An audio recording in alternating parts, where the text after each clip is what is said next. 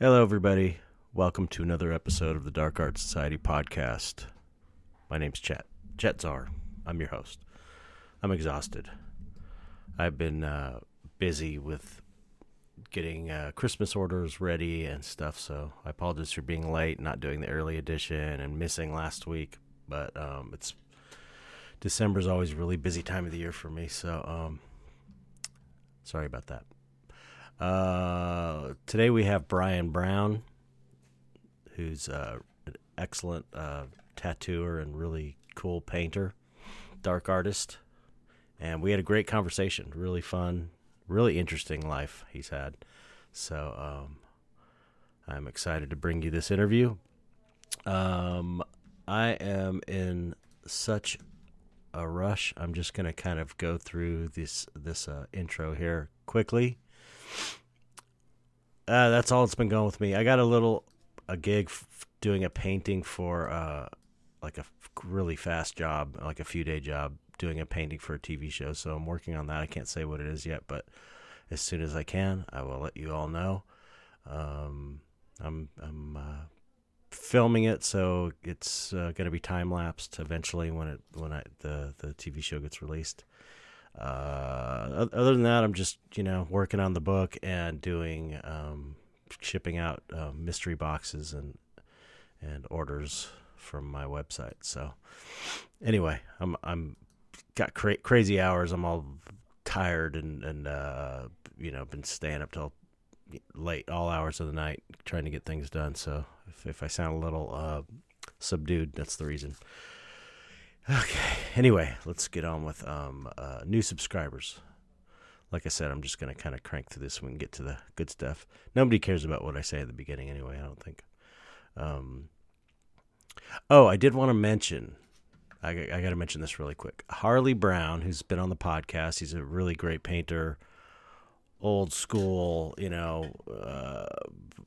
traditional portrait painter. He's really great. Listen, if you haven't heard his episode, it's great and hilarious, and he's a really great guy and a great artist. He has re-released his book called Harley Brown's Essential Truths for Every Artist, and it's a great book. I always recommend it to students. So I highly recommend this if you're a painter or you want to understand art better. It's really written in a way that's easy to understand. And just great knowledge he's sharing. And he offered us a 30% discount. So if you go to harleybrownartist.bigcartel.com and you enter the code Dark Art Society, one word, you will get 30% off the book. So I highly recommend this book. I'm not getting paid for this. I'm just doing it because it's a great book and Harley's a cool dude. So, yeah, I'm glad I didn't forget to do that. Okay, new subscribers. Brett Herman. Brett, thank you, Brett. I know Brett. Brett's awesome. I know all kinds of people on here. New subscribers. We've got Tony Buhag. Tony, I know you, but I don't know how to pronounce your last name. Buhagyar. I'm sorry, but thank you for supporting the podcast. Amanda Williams, thank you. Much appreciated. Let's see. Chuck Angeline, thank you, Chuck. And we got a few more here. That's a deletion. Lilith Divine, thank you, Lilith. And Renee, thank you all for supporting. If you want to support and keep this podcast going, you can go to patreon.com/darkartsociety and subscribe for as little as $1 a month. Normally, I get the podcast out for Patreon people a day early, and I have these supplemental images that go along with the podcast. Last week, I missed because just too much craziness going on here. Occasionally, I miss it, but not too often. I'm pretty consistent with once a week, surprisingly, because we're at like 187, I think, now. This is crazy. Anyway, so thanks for supporting. You make it happen. Anyway, let's get on with it. This is a great interview with Brian Brown telling some quite crazy stories. I really had a great time talking with him. Super nice guy. So hope you enjoy.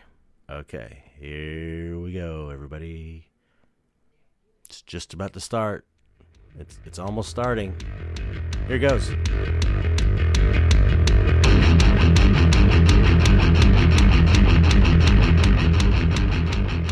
What's up, Brian? What's up, Chet? Thank you for coming on the show. Yeah, man, it's an honor. Thanks for having me on here, man. Really cool. Yeah, I appreciate it.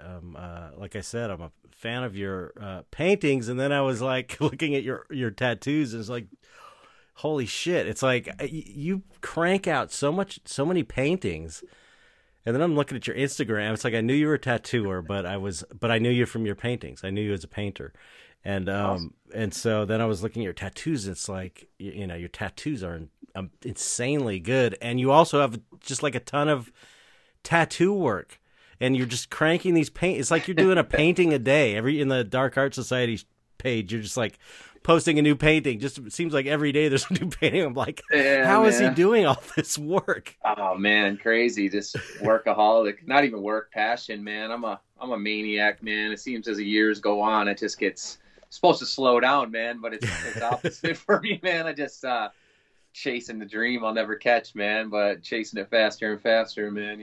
Yeah, it seems like that's one of the things I really love about the tattoo community is that, and I'm not sure if that's has something to do with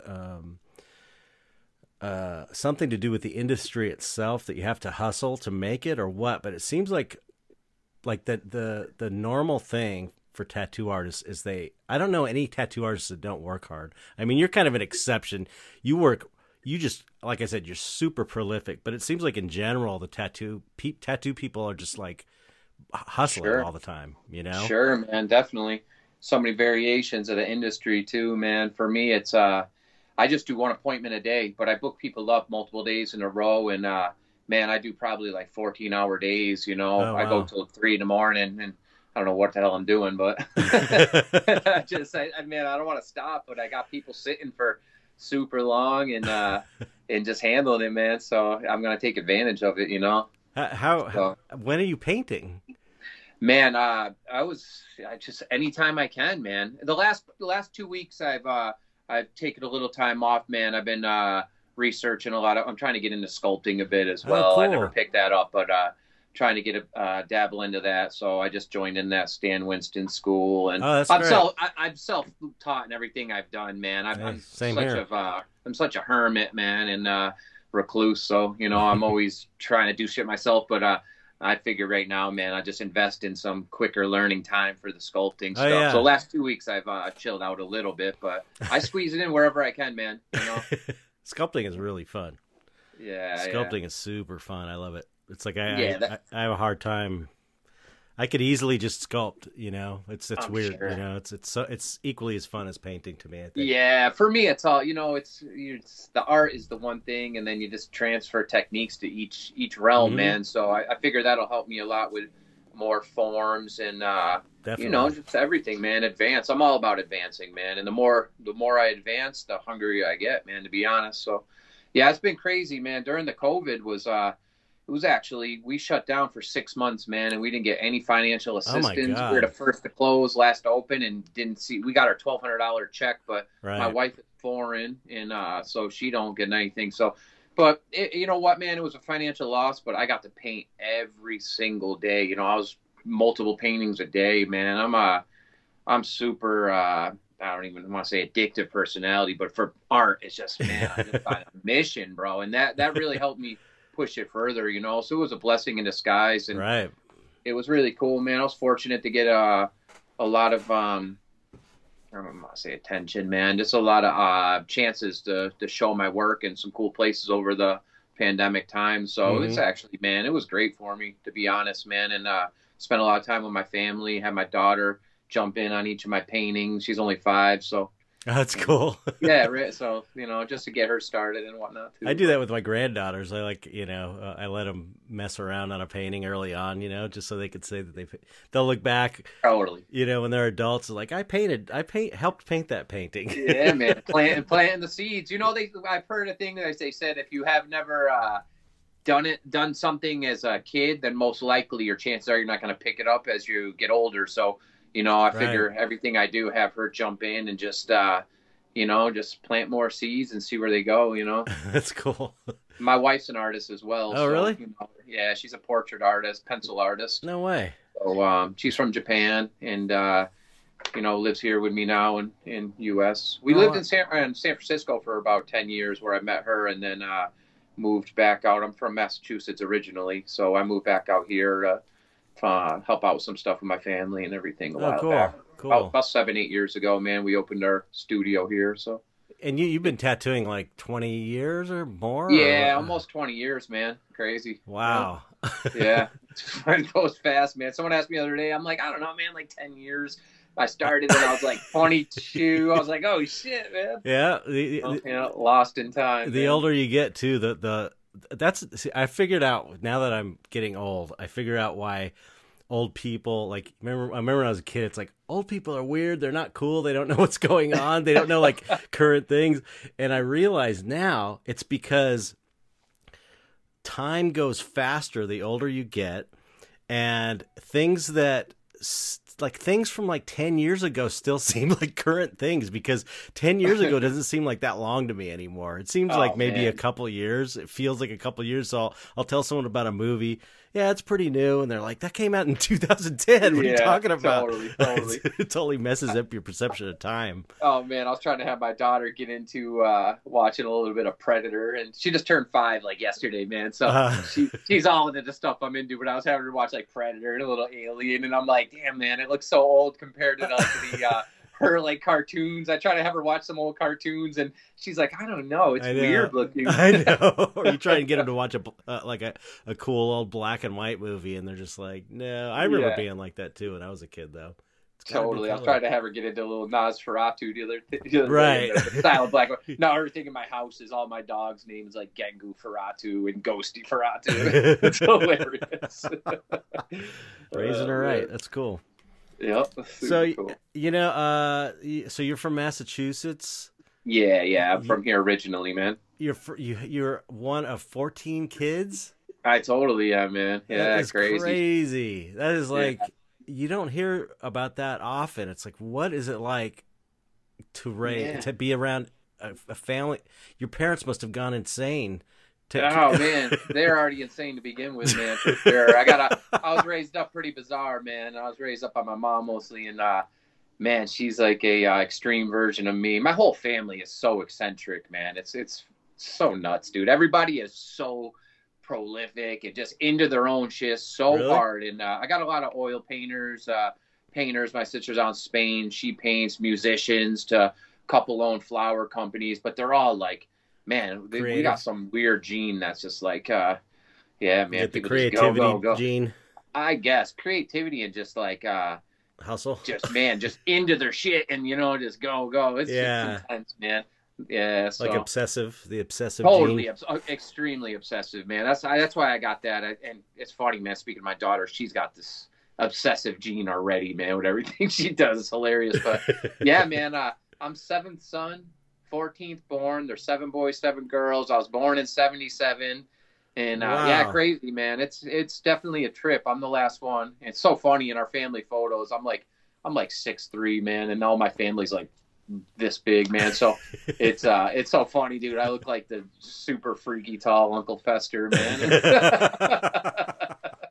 But man, it's cool though, man. That many brothers, sisters, man. I got to grow up and I think be able to.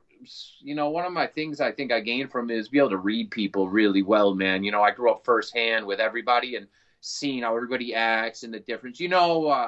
Just, I don't know, got to learn how to read people and kind of, body language to everything. Right. So I think that's one of my good traits I gained from that, man, which is good for tattooing. I can kind of see where things go when I'm talking to people good about designs. For life in general, too, though. It's like a good life skill to have in general. Yeah, I imagine it's like, I bet you, I mean, are all your siblings like different? Is everyone kind of very different? Everybody's super different, but everybody's got that super eclectic, like, gene. That's, that's the one thing we do have in common, man. But, it sounds like a cool family.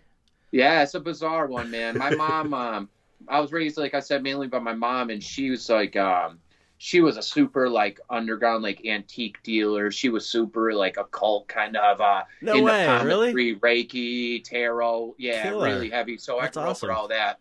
Yeah, I grew up really bizarre, man. I spent a lot of my childhood in Egypt with her. Um, yeah, man, I got some pretty crazy stories from How'd there. you end up in Egypt? Oh man, it's a pretty crazy story. I guess I don't really open up as much and tell people about it anymore, but it was on some like spiritual kind of like I said, my mom was super into Reiki energy and That's like awesome, she wrote man. books on palmistry and stuff. Are you So when I serious? was young, she seen some traits in me, man. I feel, I used to tell her, I used to see colors like glowing around people, man. And Right. she's like, what, really? And I didn't know any better. You know what I mean? Hmm. I just, you're a kid, you say what you feel. And it turned out, man, it's weird to say this in a public forum. I guess I ended up going to Catholic school and they really shied me upon this. Yeah, So it kind yeah, of, yeah.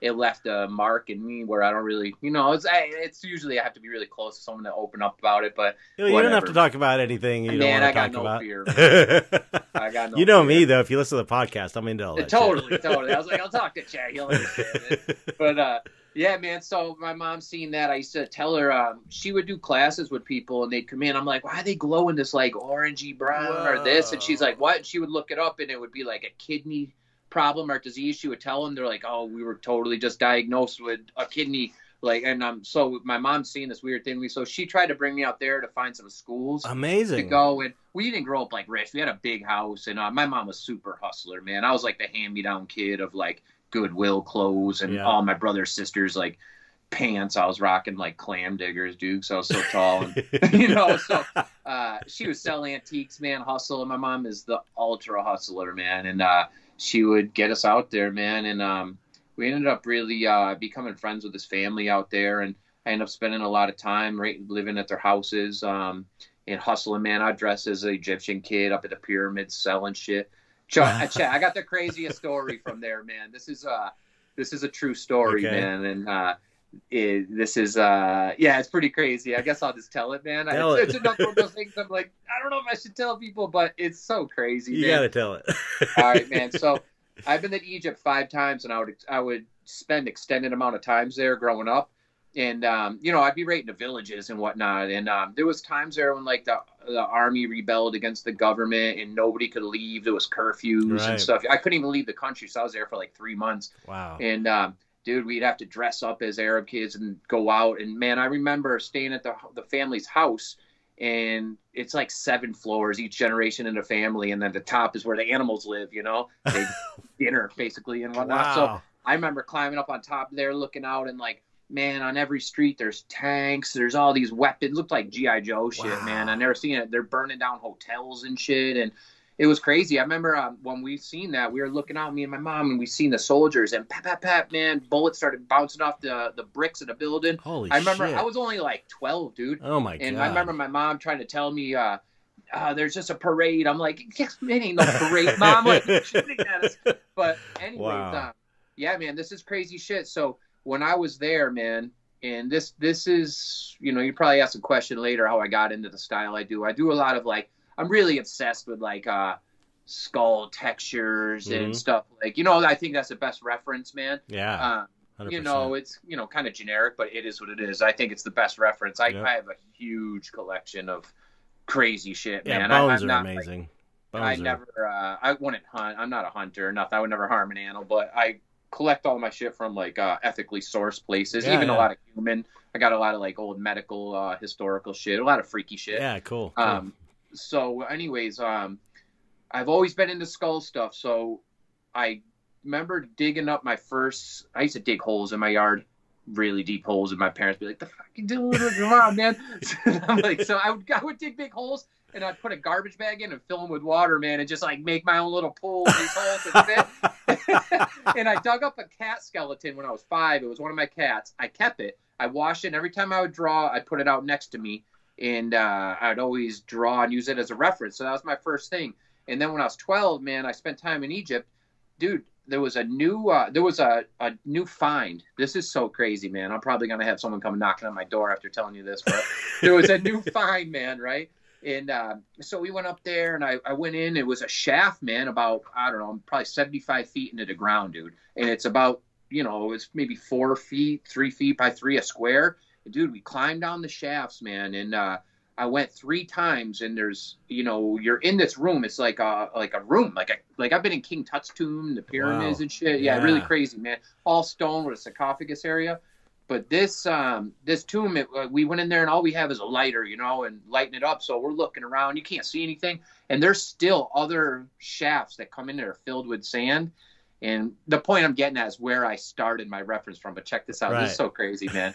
So we had a lighter, man, and we're lighting it up. And I looked, there's like a sarcophagus tomb. And, dude, there's still remains of parts of mummies in there. But we couldn't see shit. We only had a little lighter. Wow. So we left, dude, right? And then I went back 3 times with my friends by myself and one of my Egyptian friends there. And I'm only 12, man. And the third time I went back, I grabbed my backpack and I put a plastic bag in there, dude. And I'm like, I'm getting this thing's skull, whatever. And so this is true story, man. I kid you not. It sounds like some bullshit like hood Indiana Jones shit, man. But this is for real, man. So I go back down, and there's a government dude working there. And this is off to the side of the pyramids. It's kind of desolate because that land's big up there, Mm-hmm. And there's a new guy, and he's a big dude, heavyweight dude. I'm like, he's like, here, yeah, there's a new find. I'm like, oh, shit, okay. He's not trying to go down there. He's too big. So we go down there, and me and my friend, man, and I get down. I light the lighter, and I just open my bag. I tell my friend, his name's Zico, man, load it up. He's like, no curse, man, no curse. Right. Oh, shit. So, dude, I grabbed some of the bones and the skull of this mummy. Dude, holy check this out. This shit. Is so, Chet, this is so crazy. I just learned something about a year ago. This is such a trip, man. So I grabbed the skull and some bones. I get them back to my hotel. And we knew people there that worked at the bazaars, kind of like we were in it pretty thick. So we knew people on the black market. And, dude, I'm 12 years old. I tell these people, like, meet me at 8 o'clock at this family's house. Like, I'm going to sell you the skull for $500. And, like, dude, already trying to make deals, like, before I even get back. So I see my mom. I tell her. She's like, what the fuck? Like, you got what? Like, you're selling? No. What are you talking about? So we go back and I open the bag, man. And I pull out the bones. I got the femur bone from the leg. I got the wrist bone and the skull, man. And it's missing the lower jaw part. But, dude, God. It's all patina and still got wrapping on it, like shit you see in a museum. Wow. And I remember turning that bone up and just like the dust and marrow coming out. So, dude, so crazy, right? So we flew home with this. This is way before 9/11. I'm 43 now, dude. My mom put it in the suitcase, and we fucking totally flew home with this thing. Holy shit. So I've had this my whole life, and this is how I got into collecting skulls, man.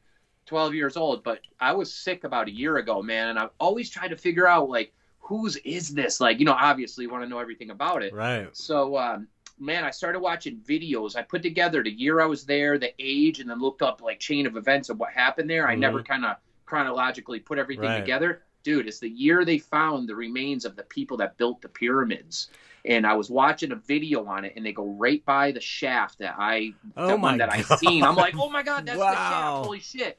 So they were showing the remains of everybody, and how, like, they found out it was, like, higher end people that not slaves that built the pyramids and whatnot. Mm-hmm. So they let them be buried in the shadow of the pyramids as, like, their prize. Right. And they were showing how there's, like, 3 people here in this little cut corner. And then this one had its own shaft, its own room, a sarcophagus tomb, and was mummified, dude. So that has to be one of the hierarchy people that fucking built the pyramids, man. So I just learned this a year ago. I'm like, holy shit. So, man, I could have, like, one of the architects who built the fucking pyramids, man. That's so crazy. Totally nuts. So, yeah, that's how I got into skulls, man. That's why I'm so addicted. At 12 years old, man, I had my first one, man. It's so crazy. I couldn't make that shit up, man. That's it. That's like,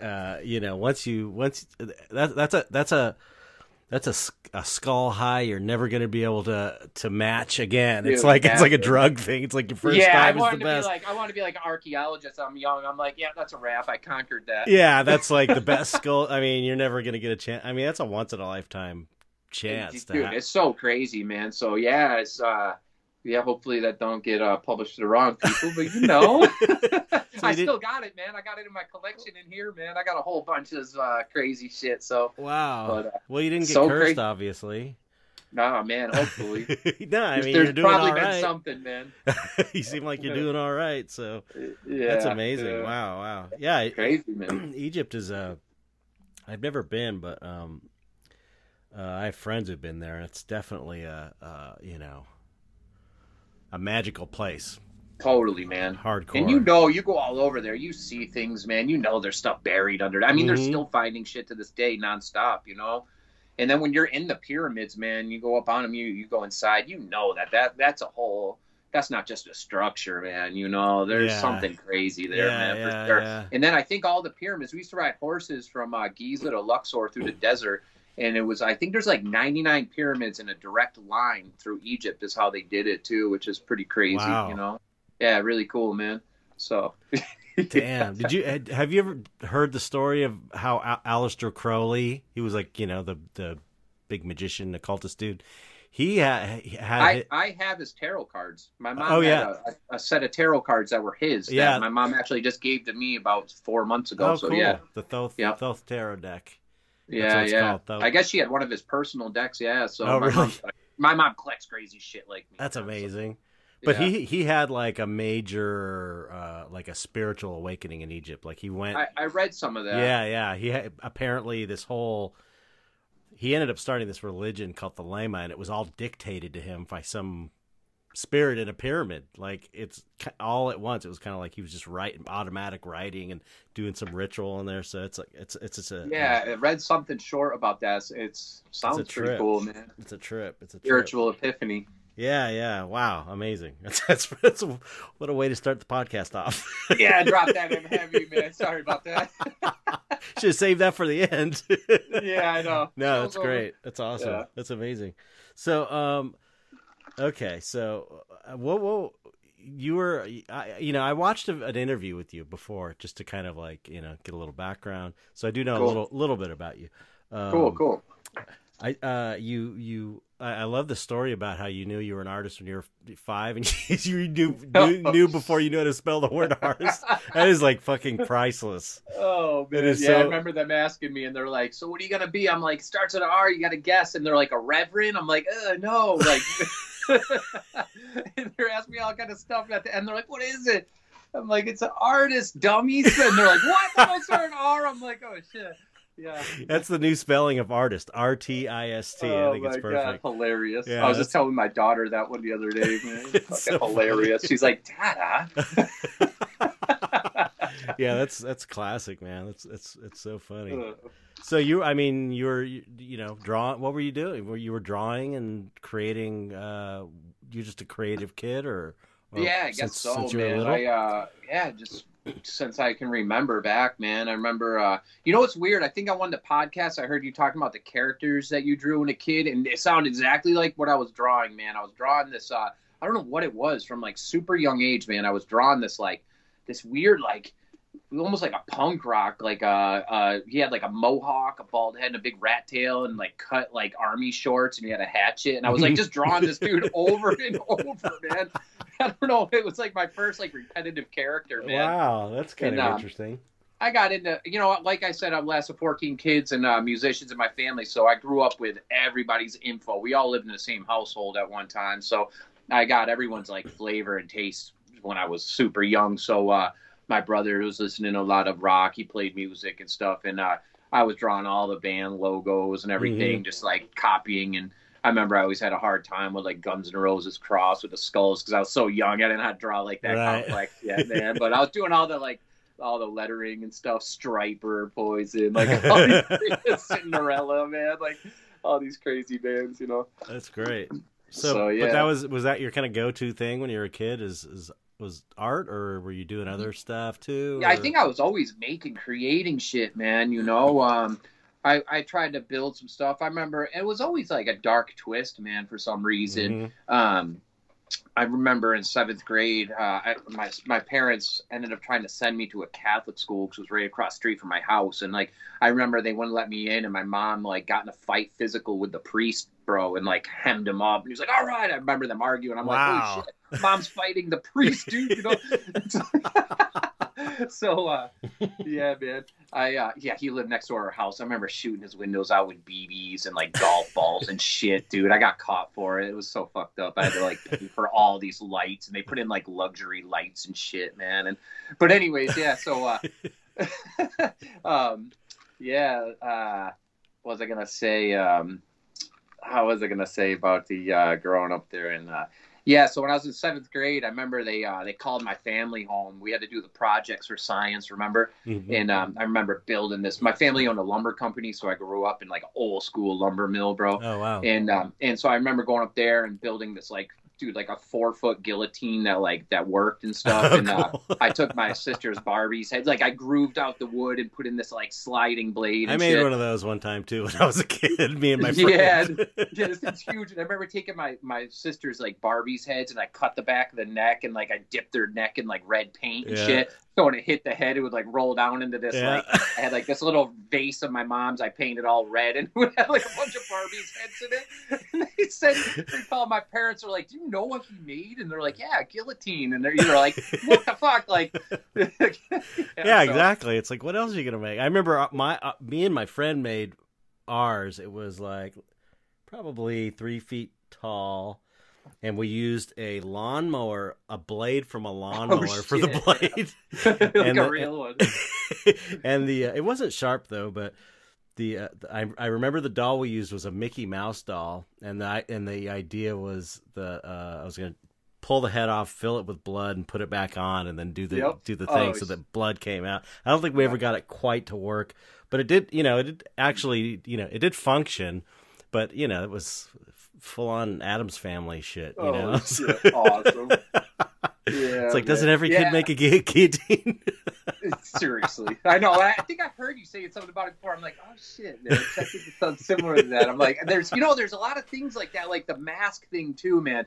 Right now, I've been into collecting masks. My daughter's cool. My daughter's been into wanting to learn how to sculpt for like the last 2 years, dude. She's amazing. so into it. So I got into the stuff, and then that led me more into collecting a lot of the old masks. I've been collecting them like crazy lately. I'm like a fucking weird dark hoarder, bro. I just like to collect so much shit. Yeah, you're definitely a collector. I can tell. Yeah, from my mom, dude. It's right. Yeah, so yeah, man. What was I gonna say? So the masks, man. I remember when we were young, there was someone had those Topstone masks at my house. We had a witch one. Oh, really? Then, like the Fester one, bro. And it was like, I remember being scared shitless, man. And someone always rocking those and scaring the fuck out of us, man. And I had so many older brothers, sisters, man. They were so bad with us, man. Yeah. So, and I remember when I got my chance, man. I remember like wearing them and going. I remember my nephew slept over my house. He was young, sleeping in bed. I went outside the little deck room, and I was like, it was like storming, and I'm banging on the window with that mask on. And I remember that dude waking up and fucking couldn't breathe on the bed. I'm like, man.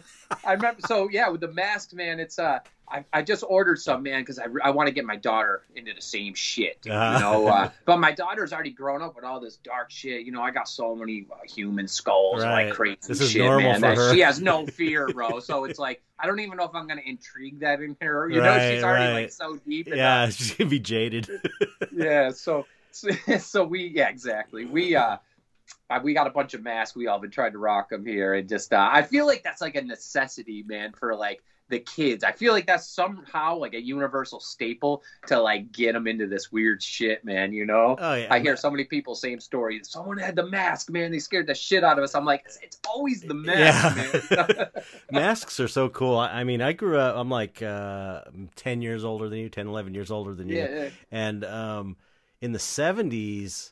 Masks were like still a pretty big thing. I think it was like 60s and 70s. So it was like every kid, as part of every kid had like G.I. Joes, the big G.I. Joes, the old school ones. I had those. My brothers hand them down. And every kid had G.I. Joes, Army Men, and model car models, Lincoln Logs. Yeah, Lincoln Logs. There was like a staple, but masks were one of the toys that every kid had a mask, at least one.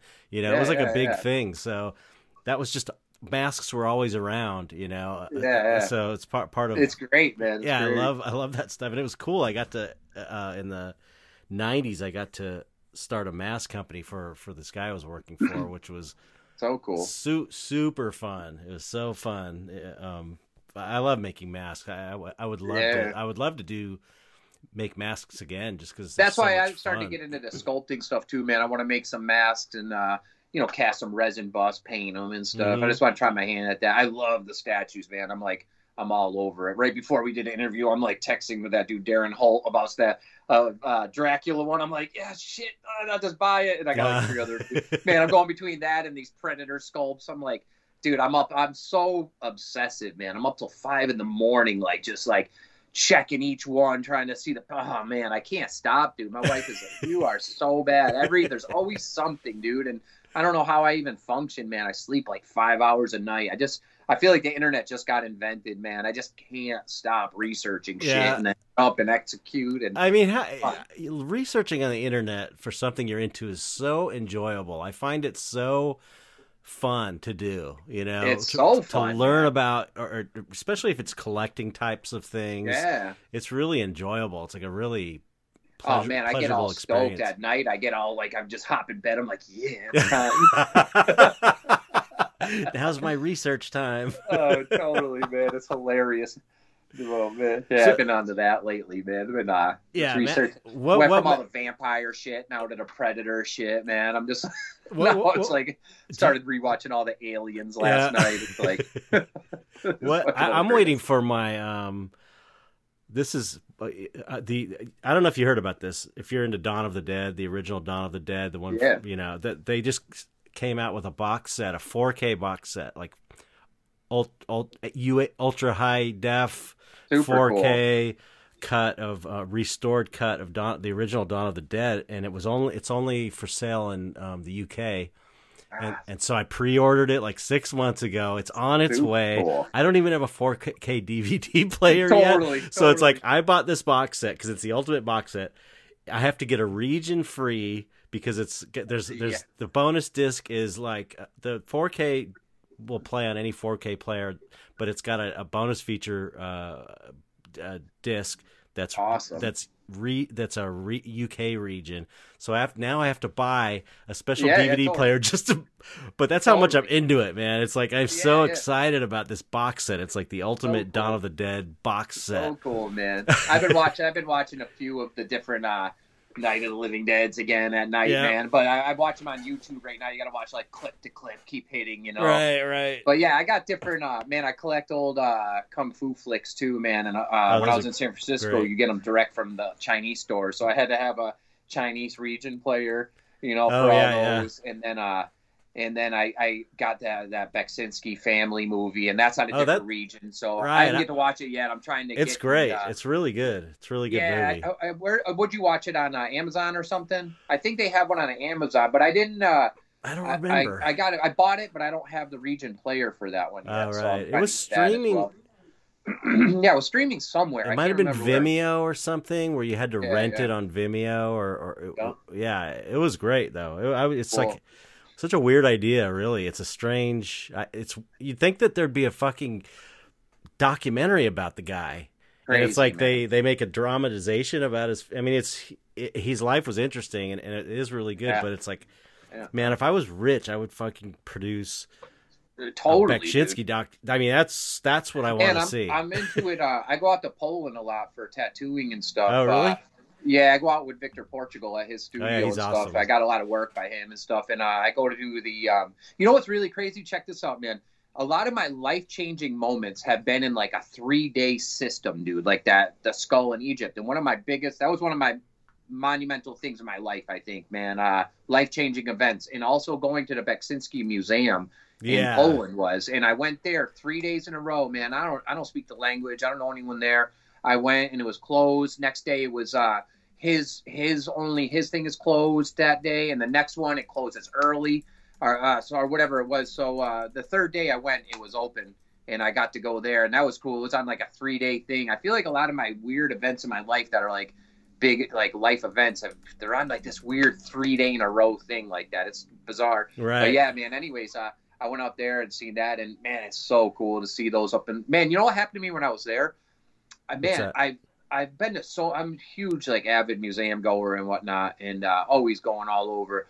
But when I went there, man, there's nothing like it in real life. When you see a shit, I've heard you talk about it. You know, when you see a stuff in real life, it's like micro hair fiber, crazy, different color right? strokes. It's like a little fabric, man. It's like cross hatching with pen and so ink, but bizarre. with little, it's And so when I went there, man, and you get sucked in his paintings, man, psychologically, fuck you, man. Like I'm looking at his paintings, and they really get you in a weird state of mind. And I was like, I was getting like pulled into one, man, zoning out, and I could feel like I was almost having a little panic. And I'm looking around at how they do the lighting there is so bizarre, man. It looks like they're almost holograms when you're there. I don't know if you've been there in real life, but they almost look like holograms, dude. Really? And they probably thought I was so sketchy. I'm looking around the place trying to figure out where the light's coming from, because it almost looks like it's coming from behind it. And I was looking around, I couldn't see where I was like putting my hands up trying to cast a shadow. Really?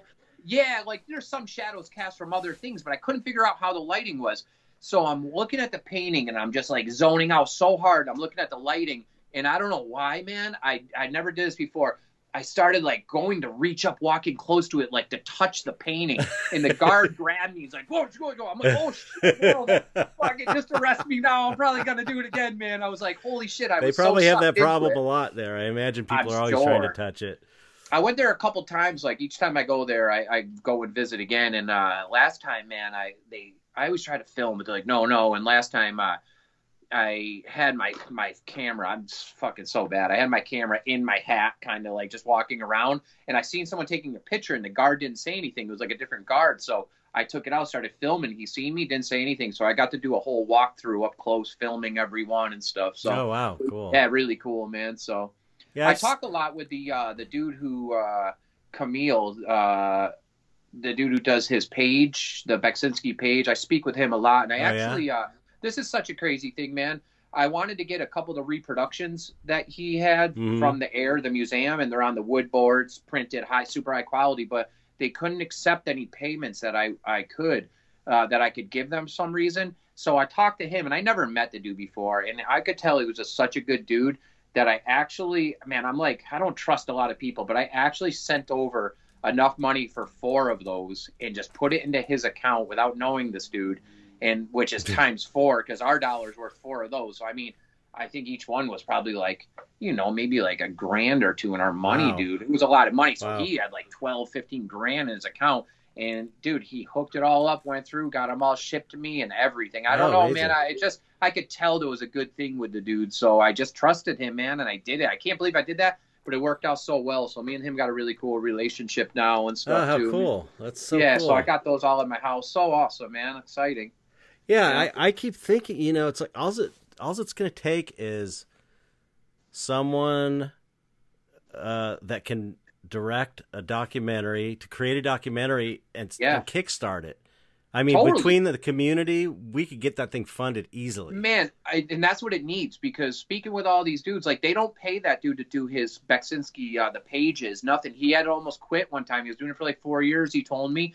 And he tried, but they didn't have enough money to fund him to do it. So they don't fund him. He just does that. He's the one who promotes it all and does all this stuff. So, yeah, man, crazy. He put me in contact with Beksinski's old agent, man. I'm trying to get an original sketch or something by him right now, man. I got a couple of my friends have original sketches by him and stuff, but yeah, he still got paintings up for grabs and shit, man. Crazy, dude. I'm like, so expensive, but I want at least a sketch or something. He's got some memorabilia and things, I know somebody, a collector that has one of his palettes, one of his paint palettes. Oh, so cool, man. I know, it's signed, too. What? So cool. Man. So cool. I saw that at his house. I was like, what? I didn't know you had this. How did you not tell me this? Man, you know what's so crazy, dude? It's I started learning about like microdosing mushrooms and shit, man. I started reading up how a lot of people were doing it, and I haven't done anything like that in so long, man. Right. And I never microdosed. I just fucking, went wild on it when I was younger. Mm-hmm. And so I kept reading up how everyone's like all these benefits. I'm like, damn, dude, sounds good. So one of my clients at work brought me some, and I'm like, all right, I'm gonna try it, dude. So I started trying a little bit every few days, and I never did a freestyle. Like I like to freehand everything. I never stenciled anything before. Mm-hmm. So I never did a portrait, but I was studying like color tones, like temperatures for facial, and man, I didn't think I would be able to really just flip out a portrait, dude. And I took some mushrooms, man, and the day after, dude, I tried it, and it was the most fluent painting I ever did. And I was like, who am I gonna paint? And I just opened up my tablet and it was a picture of Beksinski. I'm like, perfect. Yeah. Right on, let's go for this. And I rocked it, man. And man, I'm really stoked on how it came out. It was like one of my better. It was really good. I feel like confident in myself that it was cool, man. And I was so stoked, man. And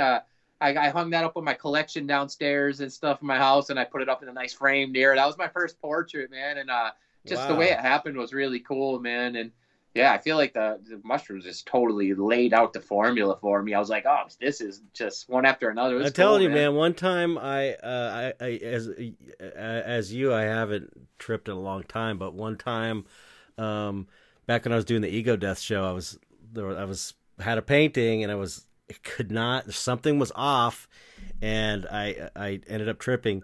And as soon I looked over at the painting, it's like, oh, it was so obvious. It was like so clear. How could I have missed that? It was right in front of my face. It was just like it was something wasn't even. It was like something was too far to one side, and it was like, how did I not see that? And it was weird, man, because you're looking at the same. I think it's humans, man. We put up mental blocks on our own self, man. No doubt, sure. Man. And that just goes shit instilled over time. Well, and that just goes it goes to show how much of a filter you're seeing everything through in regular reality, like your normal everyday life. It's like everybody's always on drugs. That's what nobody thinks about. It's like you always have chemicals going through your brain, and you've got filters of what you know and everything. It's like your own personal algorithms. Man. Yeah. Put you in your own little reality. You don't even realize. It's like altering. The same system. Yeah, it's altering how you see things. You know, so it's really interesting, and that's why it's what I'm interested about really in spirituality and stuff like that, because really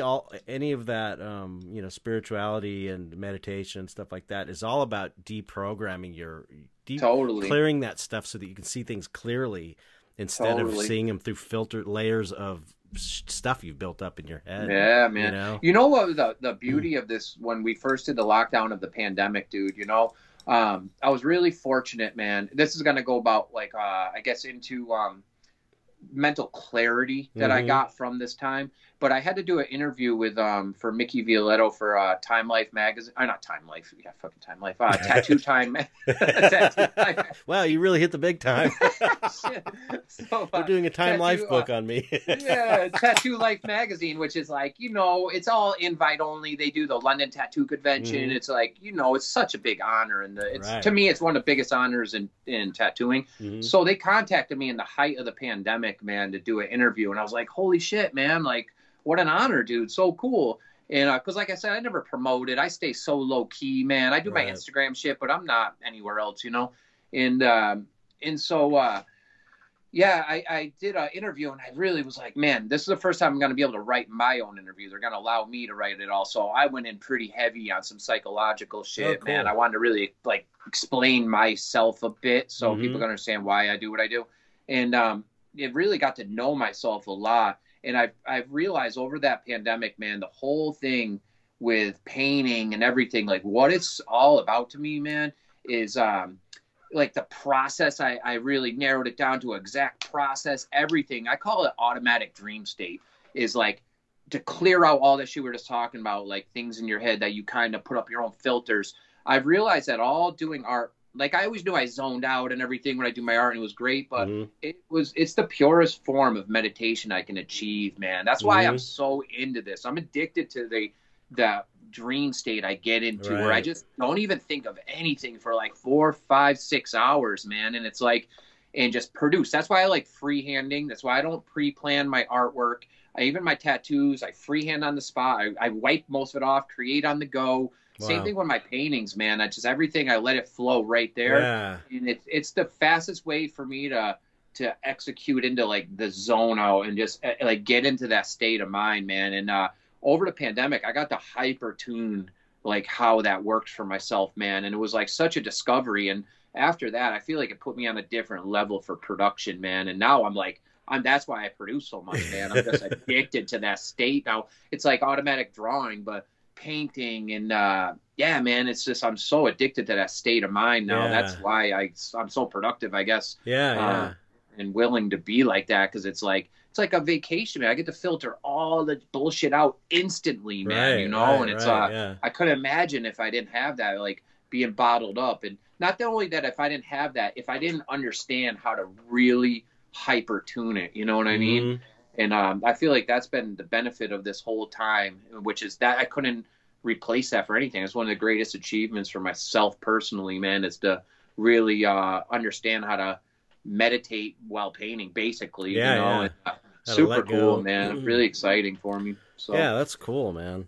Yeah. that made the whole game of it way more exciting for me to, you know, my approach and everything, and understanding myself of it. It's Mm-hmm. cool, like mental achievement for me, you know. Yeah, yeah.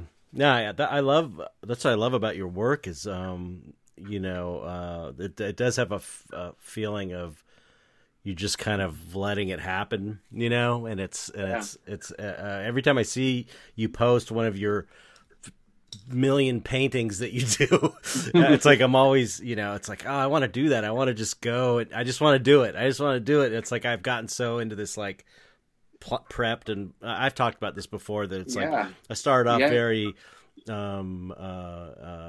improvisational and just kind of doing it, and then I started fine tuning everything and laying things out and planning things out, and I got, well, grass is always greener on the other side. Yeah, no, there's a lot of foul time, right, like the way I did it, right, you know? right. But it's like, you know how it is. You get to a point and you're like, okay, I've achieved that. So now I want to go back and do something more weird and just, you know, amorphous and just. I feel like for me, man, I feel like pre-planning stuff for myself, anyways. To speak for myself, I feel it for me. It takes a lot of the life out of it. I feel like I got to let the piece take on its own life and just serve the painting, man. You know, and I feel like anytime I like my whole life has been a freestyle, man, you know? I feel like anytime I predetermine shit, I'm never satisfied with it. It never comes out the way that I expected. Right. You know? So, and it's like, I do portraits. Like I have a painting of a Nosferatu portrait. It's like one of my only portraits I have right here on my thing. Oh, I saw that on your Instagram. That's great. Yeah. Wait, I want to take a picture. Wait, don't move. Hold on. Hold on. This is for Patreon people only. Hold on. 3, 2, 1. Perfect. Yeah, I love that painting. It's great. And so for that, it's like I really like how it's coming out, man. It's cool and everything. But man, when I do my other pieces, it's like there's such a life happens. I feel like it's lacking certain things where I'm like, I just want to like start spattering that. It's definitely a different vibe for sure. It's more of a straight I'm starting a kind of like a little vampired out collection in my house, so I'm doing like trying to do some portraits. I'm trying to hold back on just going nuts on them, and I'm trying to start like a little refined portrait area and for some stuff in my house, everything. So, but yeah, you know, I look at all my artwork. Honestly, man, it's all like even my tattoos. Here's a couple things, man. All my artwork, I feel like, is just my backgrounds and textures of stuff I'm super interested in. I feel like it's about that, toying with imagery. Same thing as my tattoos. It's about my stuff. Just like the main image is not the main thing to me, but it might be to the client. You know what I mean? Right. I like all the entwining layers. Yeah, and stuff. But that's what makes your work stick out, is that you are doing. It's like you. There's this really cool element of design in all the details. Everything's very like organic, but it's kind of designy, and it really makes it. It's not just like a mess.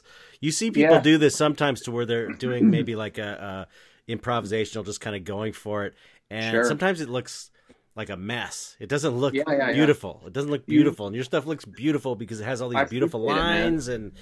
You know, it's so I get what you're saying. You know what I consider it, man, is there's another thing I tuned. What I'm going for now with my artwork is I'm kind of like obsessed with the mind frame and concept of that dream state. So I'm trying to make a lot of my artwork and tattoos not a full image, almost like how you would think about something like when someone comes in for a tattoo, I'm like, you know, you're picturing the whole thing finished, all in form and like the whole thing completed, but you're not. You're thinking of a few highlight pieces, and then your mind just morphs and goes to the next. So I'm trying to make my artwork, what I'm going for is more of like a dream state thought process, like parts of images, and all of a sudden it just kind of organically morphs into the next thought. So there's no infinite like end on something. It just keeps Right. blurring. Like it might be missing part of the face, and I feel like you don't even need the whole face. I feel like I'm just battling for attention when I start doing the other side of a face. You know, Right. I'm like, I already did one side. You don't need another. Just turn that into something, into another portion. You know, and that's how I'm looking at a lot of my artwork like that, and you know, kind of just morphing in and out of each other, and kind of like, I call it a little bit like a necro-organic, a little bit of darker feel. Right, It's yeah. kind of organically going, you know. Yeah, I like that concept. That's kind of where I'm at right now. I think. I like it. It's really cool. Yeah. I mean, I don't watch. doing that kind of painting too, where it's where you're just doing it and you're not thinking about it. I really think it's a way you can get in touch with your own No doubt. subconscious. No doubt. You know, definitely. and that's why that's my beeline, my fast lane into it. yeah, No doubt. and Yeah, it's like that's why I go. you can kind of look at the paintings after and sort of see in a way what's going on subconsciously that maybe you're not aware of, you know. Yeah, you no know, doubt. it's a really interesting, almost like a psychological tool for evaluating yourself, like deep parts of Totally. yourself. It seems like almost, it's so amazing too. It seems under researched. Like it seems like this would be kind of a big, amazing thing. Oh, you can get in touch with, well, maybe it's not. Maybe I just don't know about it. Maybe that's what art therapy is about. I don't know, but it just seems like a very powerful tool to understand yourself. Well, you know, I've been doing art like a long time, but I feel like that approach is definitely, I mean, it's like instant for me. I'm gone. As soon as that brush hits the thing or whatever I'm doing, it's like, it's so fast approaching it like that for sure, man. You know what's really cool, man, for tattooing as well? You know, like everyone has a walk of life, and I'm totally cool with that, man. Obviously, you know, I would never not be cool with anyone doing their approach. But when I do my approach for tattooing, doing freehand stuff and doing the kind of styles that I do, it's really cool, man, because I've learned that it really puts me in touch with people that are willing to take more risks in life. Things don't have to be exactly like this. When you get that tattoo, it's exactly what it was supposed to be at the end of the day, and neither of us know what it's going to be. And if the vibe is good and there's no bad energy festering, man, it's just going to flourish to be crazier than what we thought. Right. And so it introduces me, like, I'm super sensitive, man, and I'm like OCD, repeat shit in my head a lot, you know. me So too. I'm really like had to master on my surroundings, who I put and what I put myself around. And so by tattooing people like that, man, it really puts me around the people that I want to be around, man. The that's people that are great. willing to take risks in life and live life, and they're not like, you know, I used to get people that wanted like a letter, and man, I would get 30 phone calls, 900 messages. I'm like, dude, it's a letter B, dude. Like, oh my God. So now doing like this Control stuff, man, freaks. people, totally doing this it's way cooler people I want to be around. And, yeah, man, it introduces a way cooler environment for me. Yeah, man. I So bet. I'm really particular about what I'm doing and who I do stuff on, and I'm trying to really just hyper tune into only them styles and shit. I never thought about that. That's interesting that you're going to get a clientele that's more in your mindset. You know, if they're willing to do that, that's pretty cool. Yeah, That's pretty Because cool. most of my clients, man, we don't know what we're doing. They might give me a lightweight concept now, but it's all freehand shit now, man, and it's who knows what it'll be, you know. But as long as it's all the best stuff happens, though. I think, you know, especially as long as you're consistent with like a technique and a Right, formula. right. You know what I mean? It's going to be along the lines of the work. It's like someone wanting a piece from you, or they're collecting a piece. Sometimes you might get something narrated, but I mean, obviously, the collector would want to have you do a piece and then collect it from you. You know, it's Right, like, right.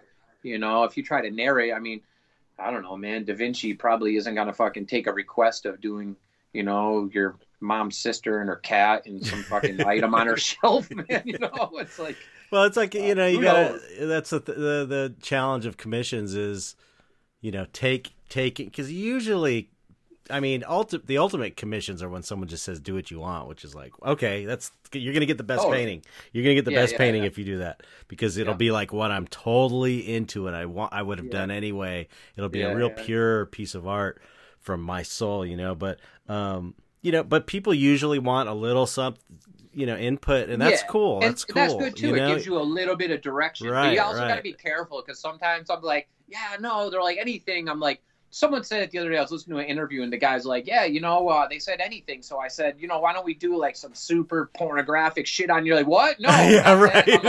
I'm like, so, exactly. You need a little bit of guidance. Yeah, like give me a little guidance, but man, you got to be careful how you approach it too, because sometimes I'm like, yeah, well, what do you think? And they're like, well, like this here and there. I'm like, oh my god, why did I even say it? I like it when I tell people doing commissions, my favorites are is like find a bunch of paintings of mine that you like. Totally. And then I'll try and like use them as way. influences to make then, something. They have faith in your work as well. Right, and it's like, right. you know that they're showing like interest in what you do and not showing you 900 pictures of this other artist stuff that you don't do things like. Plus you can look at them and go, okay, you could find the commonalities. It's like, okay, they all have maybe a certain color scheme or a certain composition. So this person probably likes the stuff I was doing during this period when I was using these colors. And then you can kind of like just have that can be your starting point. Because it is good to have, it's good to have a certain amount of limitations in a way, Yeah, totally. Like if you just have no sense of direction at all, it's kind of hard to know even where to start. But it's good to have a little bit of something to kind of keep you, focused. Who said that? Was it Da Vinci said? I think one of those guys said the blank canvas is like my biggest enemy. They're like, when you get in front of it, you just have to slash it and I don't know if the exact words, I'm not paraphrasing, but they said just slash it with a stroke of paint and defeat that white canvas right off the bat. That's what Harley Brown says in his book. I don't know if you know Harley Brown, but I've had him on the podcast. He's like this old school, amazing painter, like traditional painter. That's what he said. His whole book is written. Actually, he just came out with. He reprinted it. It's called. You should get it. It's called Eternal Truths for Every Artist. It's really good. It's like a really good go-to oil painting book and just composition and art principles in general by like this old school dude. And he gave me a coupon code, Dark Art Society, if you buy it on his website, and get it for 30% off. It's pretty cool. But it just yesterday he hit me up and he's like, would you share this around? I was like, of course. But he says that in that book, like, because the whole book's written in a very lighthearted way, and he's basically like, first thing to do before you start is just fucking throw some paint on there and sort of, especially a canvas. Yeah. It's so square and like so like edgy and just blank flat. Yeah, right. Man. That's why I like freehanding on body parts, man. As soon as I see the body part, I start mapping out the anatomy real quick, and it's like a million ideas start flowing, man. And but the blank canvas, dude. Jesus, man, it's like. It's intense, Yeah, I mean, when I first started, it was I had a real problem. It was I've said this a million times, so people have probably heard it. But I was the very first time. I'm like, okay, I've done some test paintings. Now I'm an artist. I'm gonna do this thing. Here's my thing.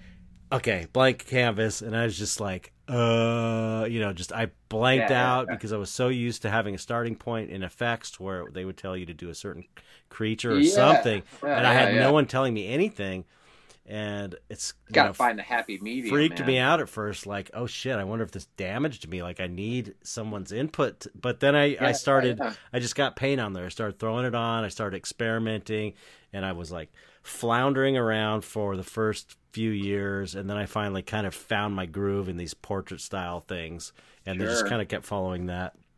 But some of my early stuff is more like the stuff you do a little bit, not as detailed, but it's more like, close-ups of part of a face, and it's kind of surreal and weird. It's kind of similar. I enjoy that stuff. I like the concept of like, I always think about this, man. I'm not trying to make my shit scary. It's not what it is. I just like to do kind of darker themed stuff, because I always think about the psychological level, man. And, when you think about things, to me, this is maybe just me particularly, but when I think about events in my life that happened, I always think about more, the more harder, darker moments. Someone in my family passed, and I remember specific seconds and things, feelings, and little things. And they're so intricate. But when I think about a whole, like a happy day in my life, I almost think about it as this whole day and this rounded thought, like smooth, round, full day. But when I think about darker things, I think they make more of an impact on my psyche with textural like details of thoughts. So I try to transition that into my That's painting. interesting.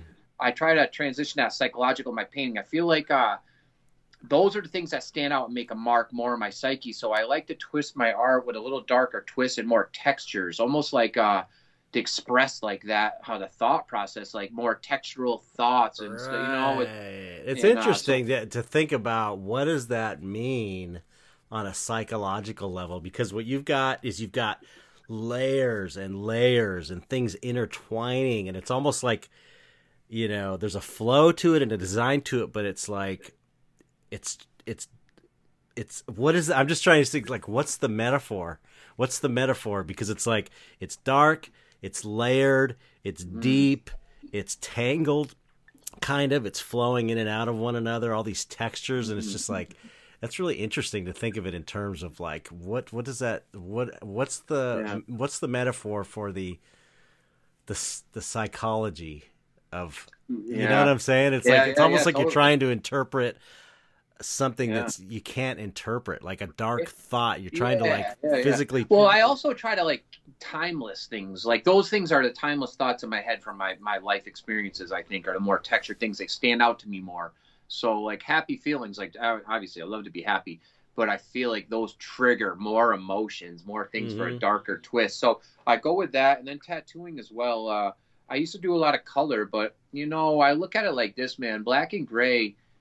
Like someone said once, man, you know, you look at a color photo of you and your friends and it's like, oh, awesome photo. And then you see one of like it in black and white, dude. And you're like, damn, that was that day, man, you know? And it's like, so I like tattooing in black and gray. I can express myself more. I feel like it has this like timeless feel to it.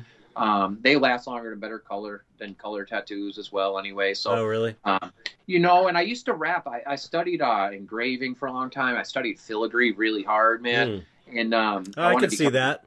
I could see that in your paintings, definitely. Oh, my shop, everything is like total, like Baroque, Victorian, everything, you know? But that turned into thinking about like timeless theory. I have so many theories, man. Thinking about like ornate things has been through every culture. Every culture has used it. It's still prevalent. It's still timeless. They still put it around, important information. That's why frames are ornate to this, buildings. So I always thought about, you look at my old work, super ornate and stuff. I used to do a lot of filigree and put it around my tattoos to hold in something to make it look important. So that went from filigree to like, I didn't have the techniques yet of tattooing back in the day of doing the texture shit I do now. I didn't even know you could accomplish something like that.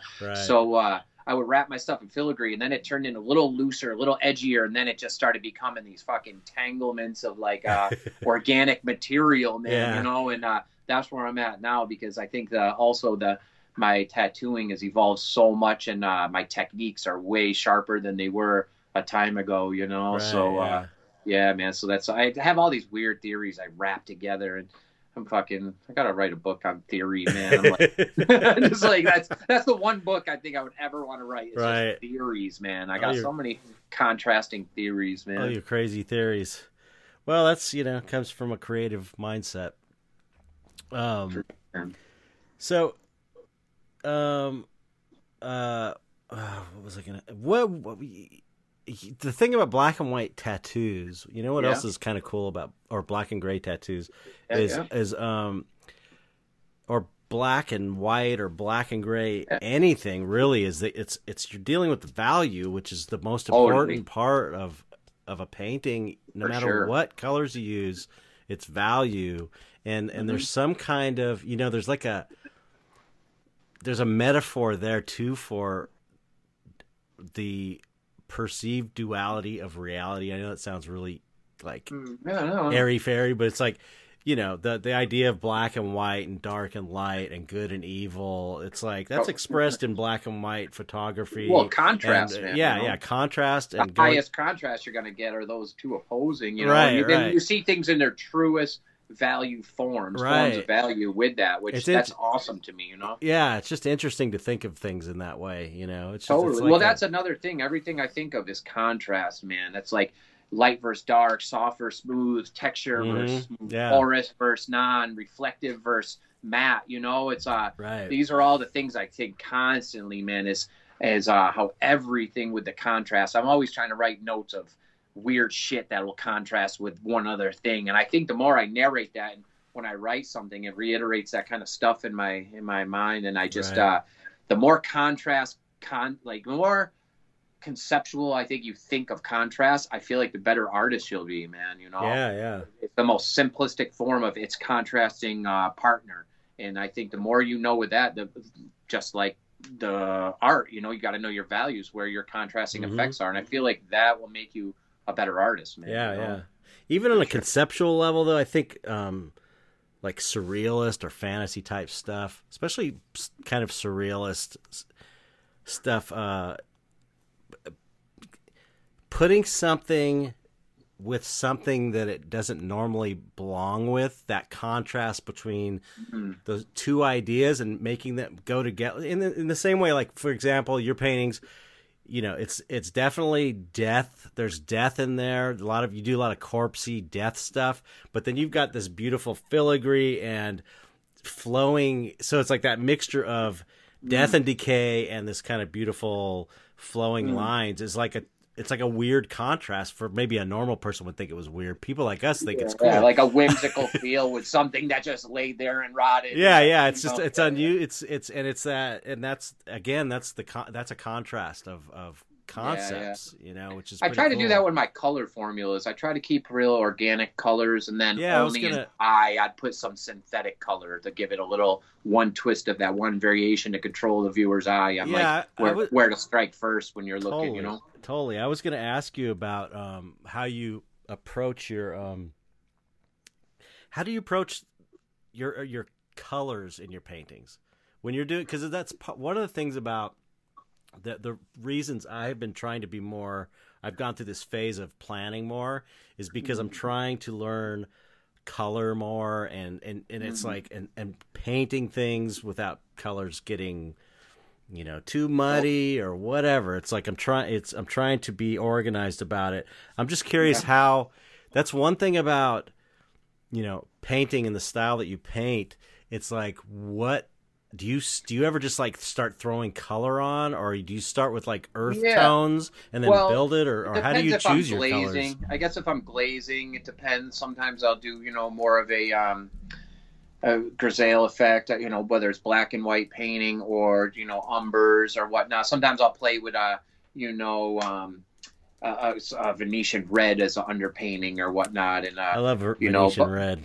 Yeah, I love that. But what I do a lot too, honestly, man, is only certain times I'll lay out a minimal palette, and then I'll go in and that's it, like a Zorn or whatever, something basic. So you kind of like start off thinking, I'm going to have just a few colors and these are all I'm going to use, kind of? Sometimes I do that, but honestly, what I've been doing, man, is laying out. I have a couple palettes. I have the parallel, then I made another one on my like a table that comes out in front of me, and then a side table, and I start laying out my certain colors, and I do a breakdown of every color, and then I'll go to the next color. I'll leave a space, go to the next, do a breakdown of that. What do you mean do a breakdown? What do you mean? So say I'll go from you know, my first one is usually a brown, you know, an umber. I'll add a little black into the umbers, come down, and then like a step, and then I'll get to the pure or raw umber, and then I'll mix that down until I get to white. So black, brown, the middle, and then I'll go to white. So then next to it, I'll leave a space, do another color that kind of relates with it,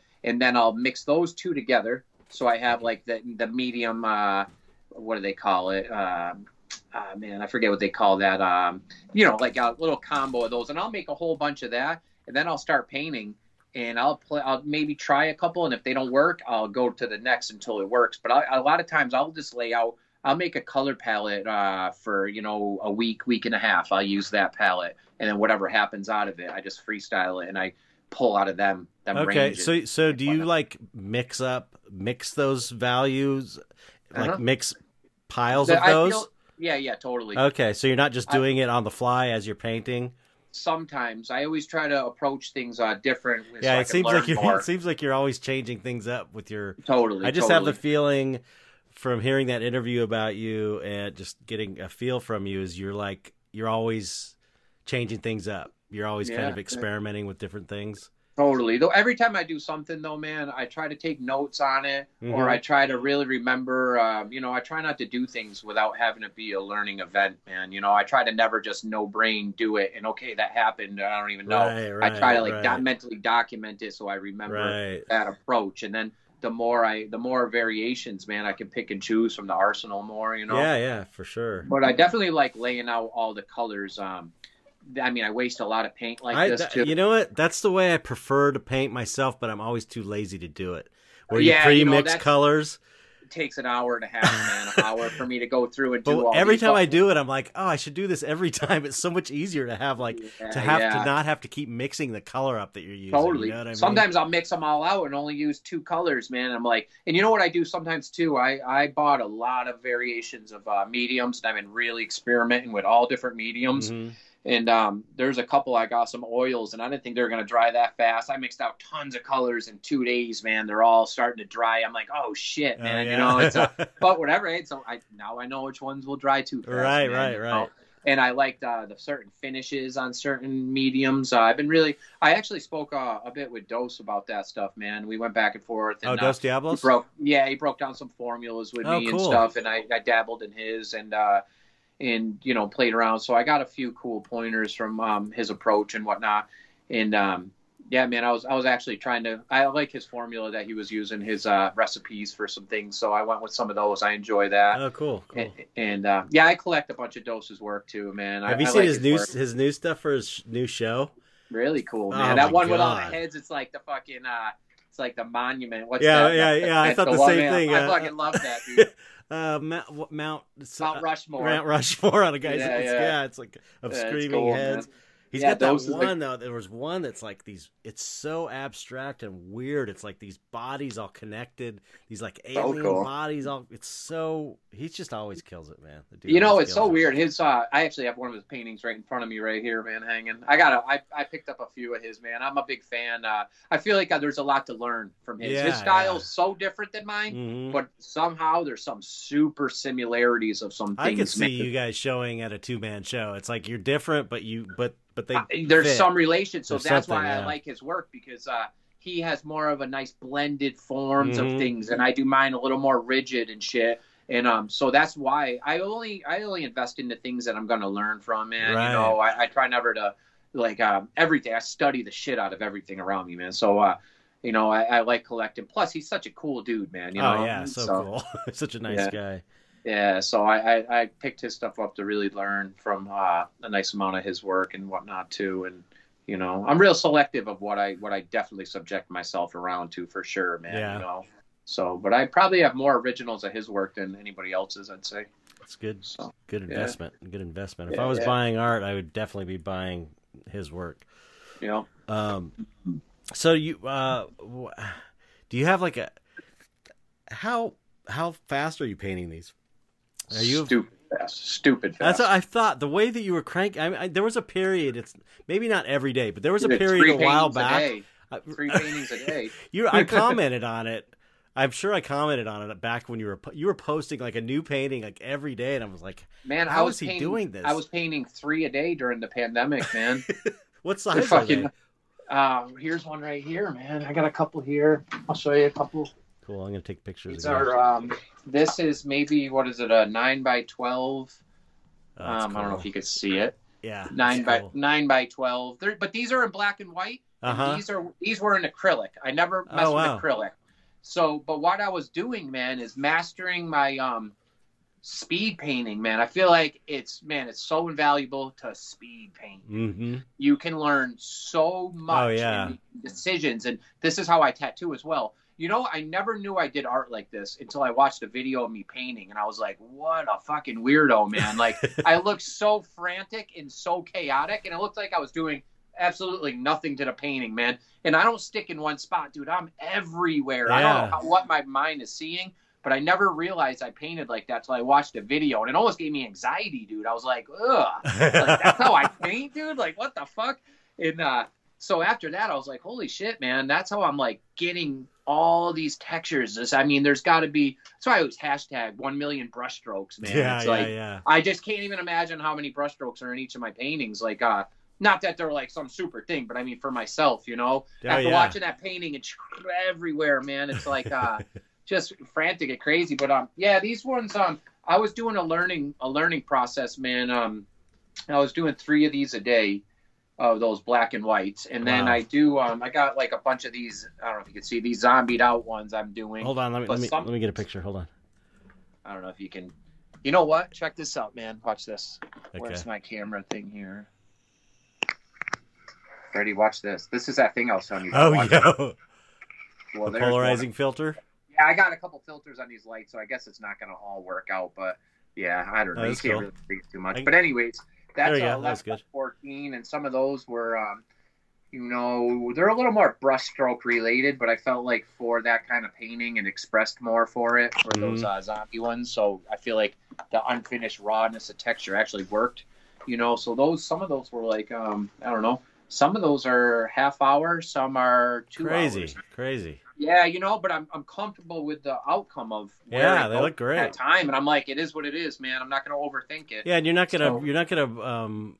What's cool about painting like that, or one of the cool things about painting like that, aside from it being a good exercise as an artist, it's you don't brush out all your brush strokes. You have all Yeah. kinds of cool strokes in there and stuff. You know. I did this one the other day. I'm pretty happy with this. You know, maybe let me turn the light on and see if you can see it a little better here, man. It's not the craziest painting, but this one here I did in 10 minutes, dude. Really? Okay, don't move. 15 minutes, That's dude. You know? crazy. Crazy. So a lot of layers, but it's only an 8 by 10. But I think that one was 15 minutes, man. You know, which I mean, I'm not proud that I'm doing them that fast. It's Hey, like, you know, it is what it is. Yeah, I'm it's not cool. you know, It's cool. I could do much crazier, in-depth, better forms, refined paintings. But dude, I'm, you know, what those paintings are is I do and they're usually come out better than my main painting. Mm-hmm. What I do is I paint a main piece when I do paint, you know, whether it's 18 by 24 or 16 by 20, whatever it is. I do that main painting, and then I'm like, I'm almost frustrated. I put so much time and like sat and been too stiff that I just grab some paint. I have my little thing of 8 by 10s next to me.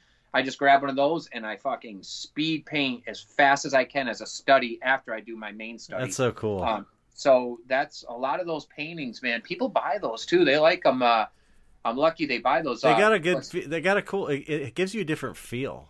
Totally, man. You know? And I'm happy with that. And some of those paintings, man, get done in 15 minutes. Yeah, dude. It's like that's great. fucking bizarre. But you know, I do that as a refined study of make sure I keep up on my speed painting as well. And it's not all about painting fast, man.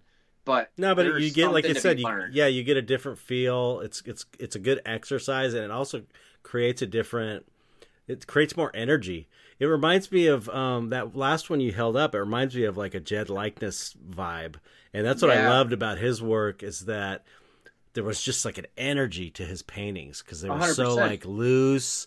He was You know, he was. It's such a shame that he's you know gone, something, dude. So fucking good. It killed me is, every time I see. Honestly, man, with Jed, dude, it's like I felt some kind of like I never hung with him personally, but I've been into his art. But I felt there was some kind of approach or a mental connection, right? Mm-hmm. So this is kind of weird, man.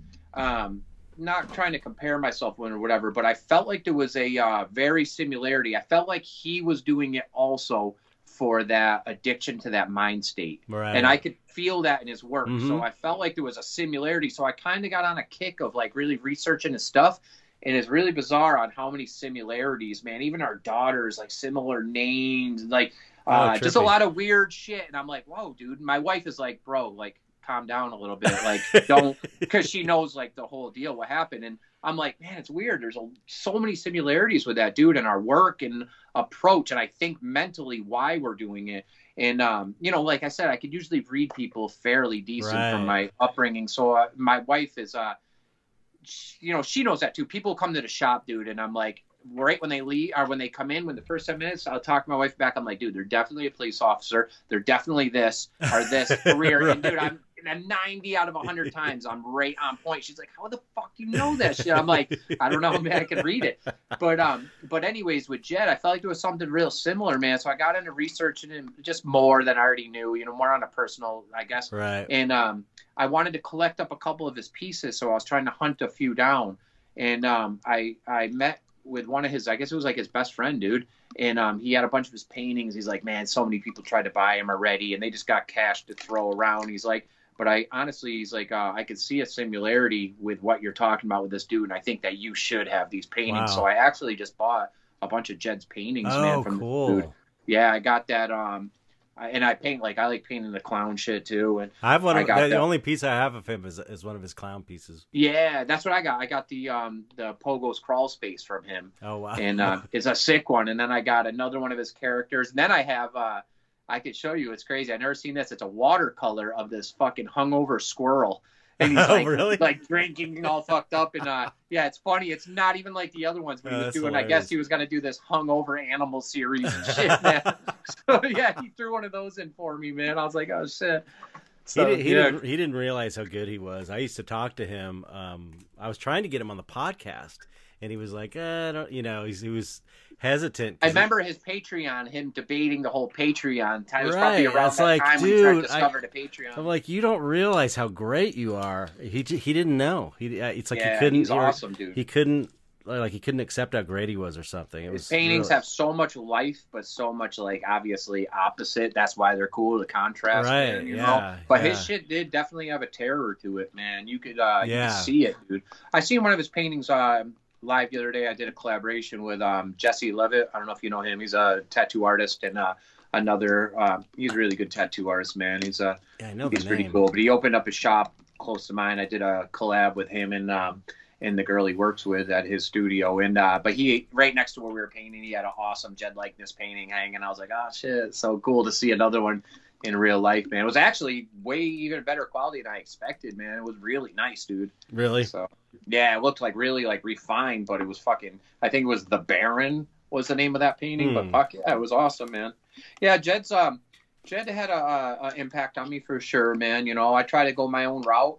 But I think seeing his approach, you know what I think it was? I didn't even see his paintings.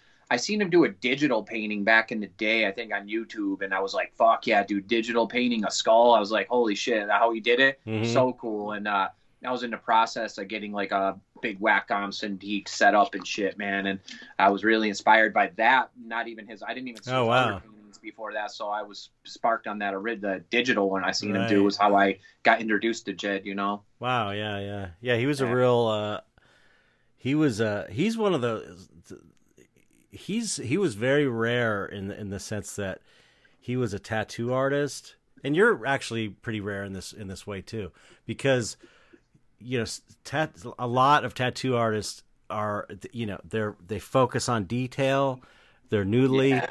And that's all, it's and it's to be able to be loose is a pretty big achievement. You don't see a lot of, Sean Barber is this way. He does it. Jed was like that. You're like that to where you can like do it loose. Cause I know a lot of tattoo artists when they, everything has to be done with a little liner. Transition to painting, they tend to overpaint and go too detailed because that's how tattooing is. I had to relearn all that too, man. And I used to be so fucking symmetrical and digital looking. Like I came up as a graffiti artist, actually, man. Oh wow! And I think that's where I got my fever to paint how I do and productive. I was like, dude, I was a maniac. What kind of stuff? What kind of graffiti stuff were you doing? Everything, man. I was like really into the shit, dude. I started off painting pieces and like really complex, like my shit now, the complexity of my organic stuff, I was doing like almost like digital looking cities of graffiti, like ultra complex, but I was always into freehanding it and like layering shit so layered, but with a permanent pen. So it was like, whether if I was drawing, but when I was painting, same deal. But when I drew my stuff, it was always like, you couldn't go back, you know what I mean? And, but yeah, I was into painting pieces and trains, like super into painting trains. And then it kind of got out of control, man. I'm not going to lie. And I had some run-ins with police. It became like a total war. And I started city bombing super fucking hard. And I actually had to move city to city because I was, really? They started vandal squads over me and shit in this area. God. When I moved back here, I was like, oh my God, is shit going to be okay when I go back there? Because I fled this area, man. They had the front page of the newspapers, man. Public enemy #1. Are you serious? Enemy. Yeah, dude, it was like I was like they told me like on the front page of paper, the mentor of all the spiraling teens. They called me a gang leader and shit, Oh man. my I'm like, God. I was just a graffiti artist. I had my friends. We were really into it, but I got into city bombing really hard too, man. You know, like dude, just 24/7. That was my life. You know, Wow. that's yeah, crazy, man. I had to move city to city over it until recently when I moved back here. It's an addiction, bro. It's a fucking sickness, dude. You know, like you just can't stop. Once I start, dude, it's like I get What's the, sweaty palms talking about the shit. it's Dude, like the right now. is it the rush of It's yeah. the rush of doing it, and you might be getting caught and not having to get Dude, caught it's while like you're this, doing it. man. It's funny. I'm watching Predator the other night, dude, and Mhm. I'm like, my wife's like, of course, gonna talk about Predator in the fucking podcast. She's like, she told me, she's like, you better be looking up other shit besides Predator before you do this podcast. All you're gonna fucking think about is that. Are you even ready? But I was watching the Predator shit, and I'm like, this dude is fucking everywhere, just killing it, like Right. solo, like how I did graffiti. It was like playing war when you're a kid, bro. And just you know, I would be climbing buildings. I would hide under shit. I'd hide on a rooftop for fucking 2 hours before. You know, like I was climbing buildings. I was climbing overpasses on highways and shit, dude. You So know, that's a- you it's see a- a Cali- So it's you see the a California back in the '90s, shit, how overpasses would have shit Right, hang down right, on buildings. right. That was me, dude, all day. You know. so there's So that it was- element of danger that's part of the Totally. addiction. It's like you're an right? assassin, bro, you know? Right. You're the only one that's been on top of that fucking overpass, those bars that hold the highway signs. You're the only one that's been up there. You're fucking sitting behind the sign just like sick, or a rooftop or something, you know? Like Right. no one else has ever been up there. And it's just I sit up there sometimes an hour before I paint, dude, and just fucking like it was just great, man. But I was addictive then, dude, when I was, 18, 19. I was doing 7 pieces a night. I'd go out at 9 in the morning with my Wow. backpack, paint this bridge, go to the next, go to here, do 2 trains. I'd wind up in a train yard doing top to bottoms. No wonder they were after you. Yeah, dude. So it was so funny because in this area, they started the Vandal Squad, a team out here because of me. And when I came back, the head of the Vandal Squad is now the head of DEA, and he fucking booked appointments up with me. And I'm like, oh shit! Are you serious? I knew who he was, and he came in. He's like, bro, you made me. He fucking loves me, dude. He's So like, he knew you were the. oh, they knew me. They just didn't catch me, bro. It was crazy. It was like, so they caught everyone else, but I got caught. And then the people who like ratted me out, they fucking turned back their things when I'm in court and shit. And like, no, we didn't do it. So, Oh my God. yeah, dude, I had to flee everywhere. It was fucking hectic, dude. It was like outlaw crazy, man. Were you 'Cause tattooing while you were doing this?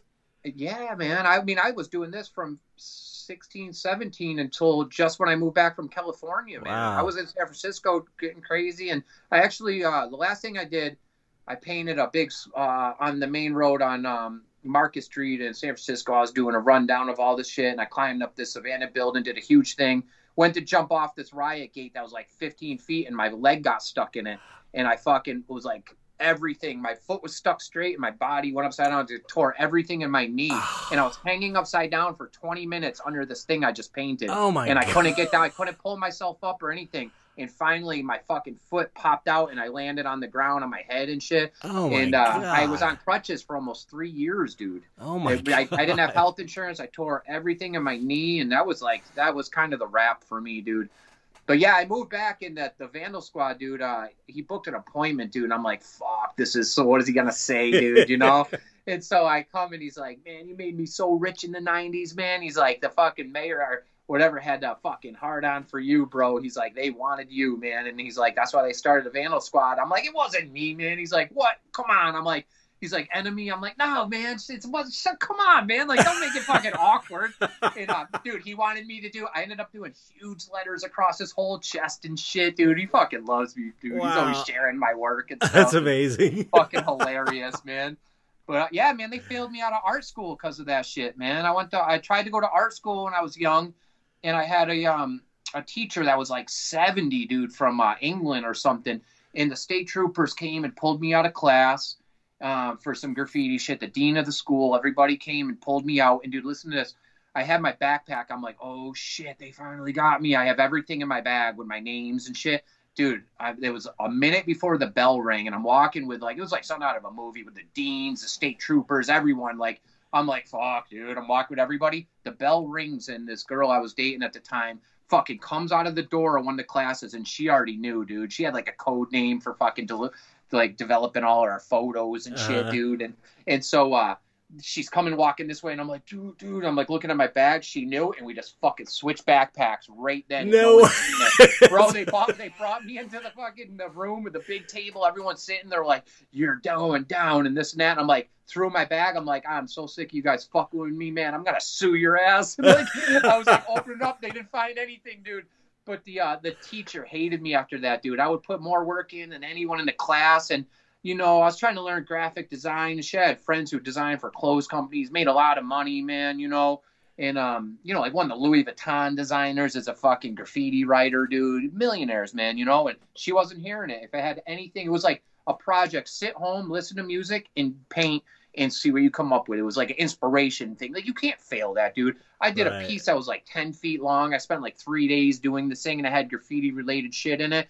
And she's like, that's a crime. It's, get out of this class. I'm like, dude, what? Wow. So she failed me, dude. I'm like, man, fuck art school, dude. Fuck that. I was like a rebel. And you know what's crazy, dude? That was when I was like 18.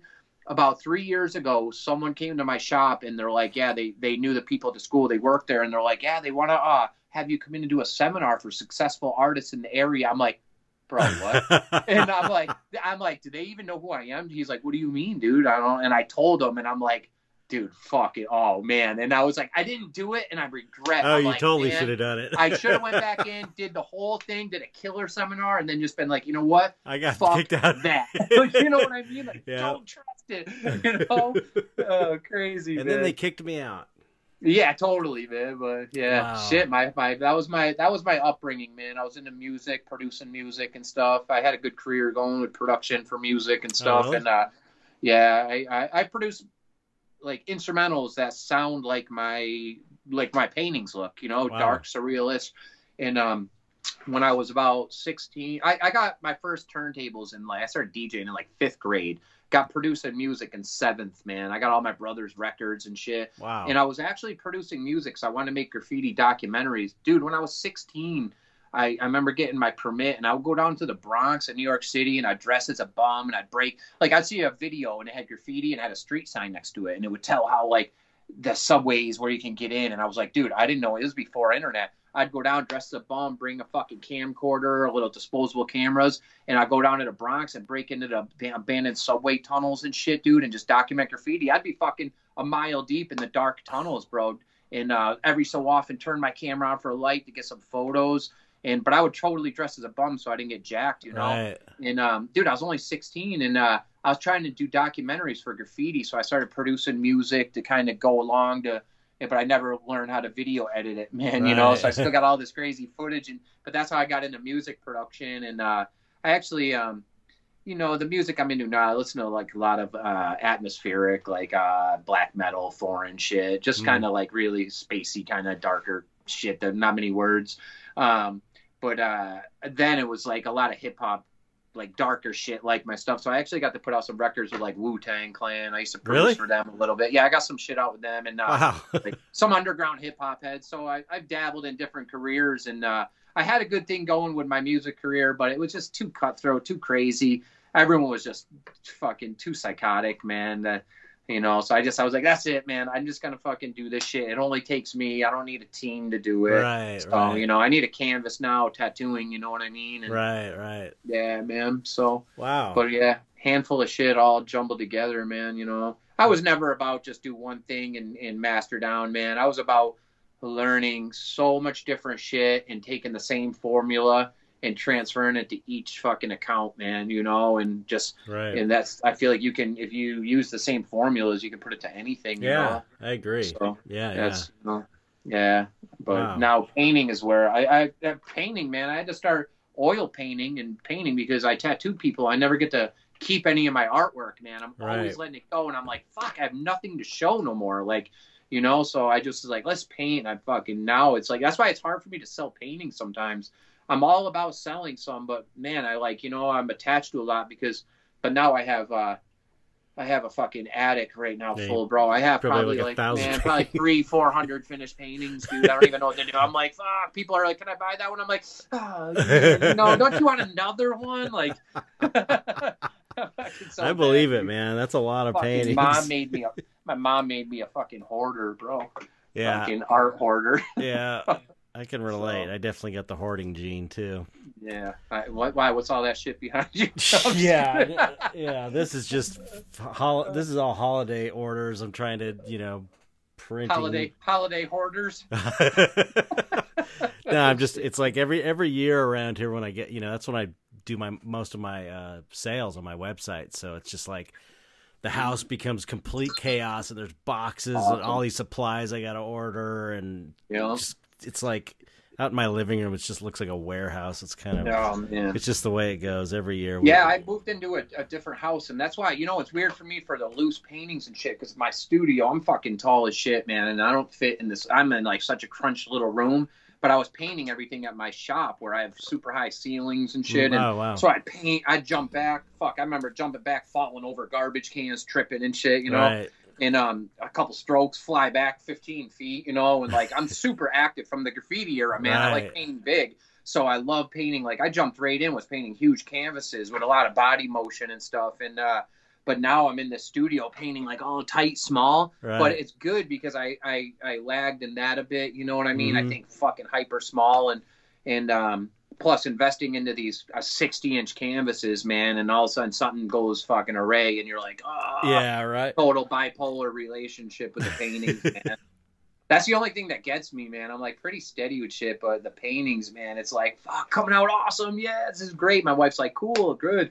I come home, I'm like, oh, man, fuck. She's like, dude, what the fuck? Like, pain next day. I'm like, you know what? It's great. It's like going. I'm like, she's like, you're a fucking mess from these paintings, dude. It's like, it controls my emotions so bad, dude. It's good. It's good to paint, and it's good to have the time. It's good to give the paintings time to have a life. I think my paintings, it's like, I mean, it's the opposite of super fast painting, but it's good to paint it, let it sit, take a break for a week or so, look at it later, and then you see different things. And really, I've got this fantasy that one day, ever since I started painting, I've always thought I want to have one painting that I'm always painting. And it's like 20 years have gone by and I've never done it, so I'll probably never do it. But imagine if you had just a canvas and you just kept painting on it. And it wasn't really about making a finished piece. It was about just keeping and painting and adding to it over like a 40-year painting. Going to museums and shit, and I've learned this through oil painting now, man. It's taught me so much, man. I remember going and I'm like, damn, dude, like 1642 to 1670, dude. I'm like, they must just not know when he produced it. Right. And now I'm like, dude, he fucking produced it those whole years. Right. That's why, like, we had it sitting around for fucking 10 years, went back to it. Right, I always thought, I'm like, man, they must just not known when to date it or something, right, And now I totally get it. A 10-year span, and it must have taken them, I was like, holy shit, crazy, Can you man. imagine working at a painting for 10 years? Crazy, man. You see a lot of those going to museums, they'll have the date span, and you're like, yeah, they just didn't know, but they knew it was just a span. Because now I have so many paintings here. I'm like, I love that energy and life in the first run. It's hard for me to go back and paint like that. That Nosferatu one on my wall here, man, I started that about a year ago, and I just went back in and on it like the other day. Right. And now I'm lagging on going back in again. I want to do one more pass, but it's going back in, man. I think the way I go back in on paintings the best is when I do like a black and white, really like go crazy on my first layer, and then come back and start like glazing in some umbers, then my colors on top. That's when I have the most fun. But when I do a colored painting, it's hard for me to go back in and start glazing color over the colors. I'm like, oh, man, I want to do something else, Right. Yeah, it's just so I got so many unfinished ones like that around that are ready, they're killer, but they just need that extra kick, and I'm just right. Oh man, Yeah, so yeah, hard for me to go back all the time on them. I got so many unfinished paintings like chilling around, man, everywhere in here, And if I brought you up to my attic, you'd fucking shit. Yeah, You've seen I bet. how many are up here. You can't even walk through the place, man. It's fucking crazy. Every so often, it's like, okay, varnish day. There's like 65 paintings to varnish. Wow. I fucking varnish, and I got to rest for like 2 days. My shoulder hurts. I'm like crawling around on the fucking floor, trying That's not amazing. to get dust on the varnish pieces. Well, like You I said- varnish your pieces and lay them down, or you stand them? I lay them down. I get a little bit of pools on a few, man. It's like I use Gamvar, and if I leave them up, I get like drips. Yeah. So it's like I've got it to where it's like if that's not too much, I use this just the right amount of varnish, and then I lay it flat and I put it in this little storage room we have where it's not going to get disturbed or dust's not going to fly around. That's usually what I do. You ever use Damar varnish? Like they buy I think it's Winsor Newton. I mean, Damar. It fucking smells strong. I used to use it on my studio, and damn, bro, it's like I walk out high as a kite, bro. It's fucking rough. Yeah, I've never used it, but I think they use it in this stuff, this traditional Marager medium. Yeah. I forget the name of the company that makes it. It's like I think I purchased some of it. Old Traditions or something. It's like legit old school traditional formula, but sure. It stunk so bad I couldn't use it. So bad, dude. It was great to paint with, but I'm painting in a pretty small room, and even with ventilation, it was just too much, man. Yeah, that's how what's it called? It's getting like that for me using the what is it? I got it right back here. The shit right here. Liquid? Liquid's getting like that for me, man. Shit gives me a headache nowadays, man. I've been using a lot of oils, man. Dude, experiment with the oils is great, bro. The difference in how the feels to everything. Yeah, it's really fun, man. I'm definitely I'm gonna start using just linseed oil when I get a chance. Right now, I got a painting I got to do that's like has to dry. It's on a deadline for something, and I have to be able to control the drawing. But once I get some time to go back, and I'm just gonna start, try and get away from the liquid. I think. It's intimidating, man. I've done it before, and it's like, but I haven't, like you're saying, you've got these cool formulas from Dos Diablos where it's like probably a little bit of terps and a little bit of oil. Yeah. Whether in the time frames of his paintings, so what he used it, and I'm like, fuck yeah. So that got me sparked because I've been wanting to do it. I'm a super technical thinker, man. So the technical shit attracts me, man. But it was a little intimidating, like the mediums, man, because I just didn't know. But I bought a slew of shit, bro. And I started researching every kind, writing notes on what kind are best for pale colors to each different types of oils, like walnut oil. I'm using walnut right now. Walnut, I have one without an alkyd, one with an alkyd. I actually really like using the walnut. It's nice. It dries fast as shit with the alkyd. With the alkyd, Yeah. Faster than liquid? I feel it has a different consistency. It makes it way more smooth. Like I feel like it's more like those real old, like not real oil paintings, but like traditional old school paintings, like the smooth oil, like almost how a linseed does. I feel like liquid is like, I feel like it almost makes it too like, you paint like glaze with it, and it's like you almost get pulled up areas. Yeah, it's it's like a jelly kind of liquid, sort of. Like a jelly. I feel like you don't get that with this. You get that like smooth, like consistent like oil. Enamel. Yeah, finish. man, it's great, totally. And I did a couple the other day, and with an enamel look on it. And man, it has such a rich look, like that Nosferatu one. Right. I know you're not supposed to mix them, but at the beginning I did liquid on it. Whenever I did the first one, I went in with I oiled it out with the walnut oil, and then kind of wiped it off a bit and went back in, and it's got such a nice like enamel look to it. I really enjoy it. I'm at a point where I need to start playing with mediums, different medium formulas. Yeah, they don't smell as bad as the liquid either, man. The liquid's powerful. Well, I used to love it, but now I get a headache. Yeah, anything that's giving you a headache is not good to be breathing. So it's like that's why Mark Ryden says he just uses linseed oil because it's not toxic. It's safer. Exactly. That's what I like. Safer, because I got my daughter up in the house too. And everything. Where our house is a little smaller now. We'll be moving into a nice bigger house soon, and yeah, man. Cool. Have a bigger area for studio, away from it, be able to breathe and not kill myself. That would be good. You got 5 million more paintings to do. Yeah, you can't kill yourself. I'll have them done in a week. Well, it was awesome. I got to split because I got to go. Speaking of that painting, I have to go get a layer done on it so it dries tonight, so I can paint some more on it later in the evening. But that was excellent conversation. I really enjoyed talking to you. I feel like maybe we should have you back on again sometime. I have a feeling you have probably a lot more crazy stories that you could share with us. Cool, man. But I'm with it. yeah, it was a great conversation. Do you have anything you want to promote that you got going on before we go? Or Man, I'm like I never really promoted too much, man. I got some cool shit coming up. I got I'm gonna be working with Mickey Violetto. He's doing a book called Pandemia. I'm not sure when it's gonna be released, but it's a book of all select artists from the pandemic. Mickey Violetto's from Italy. He's the guy who does the London Tattoo Convention and runs the Tattoo Life magazine. That's his baby.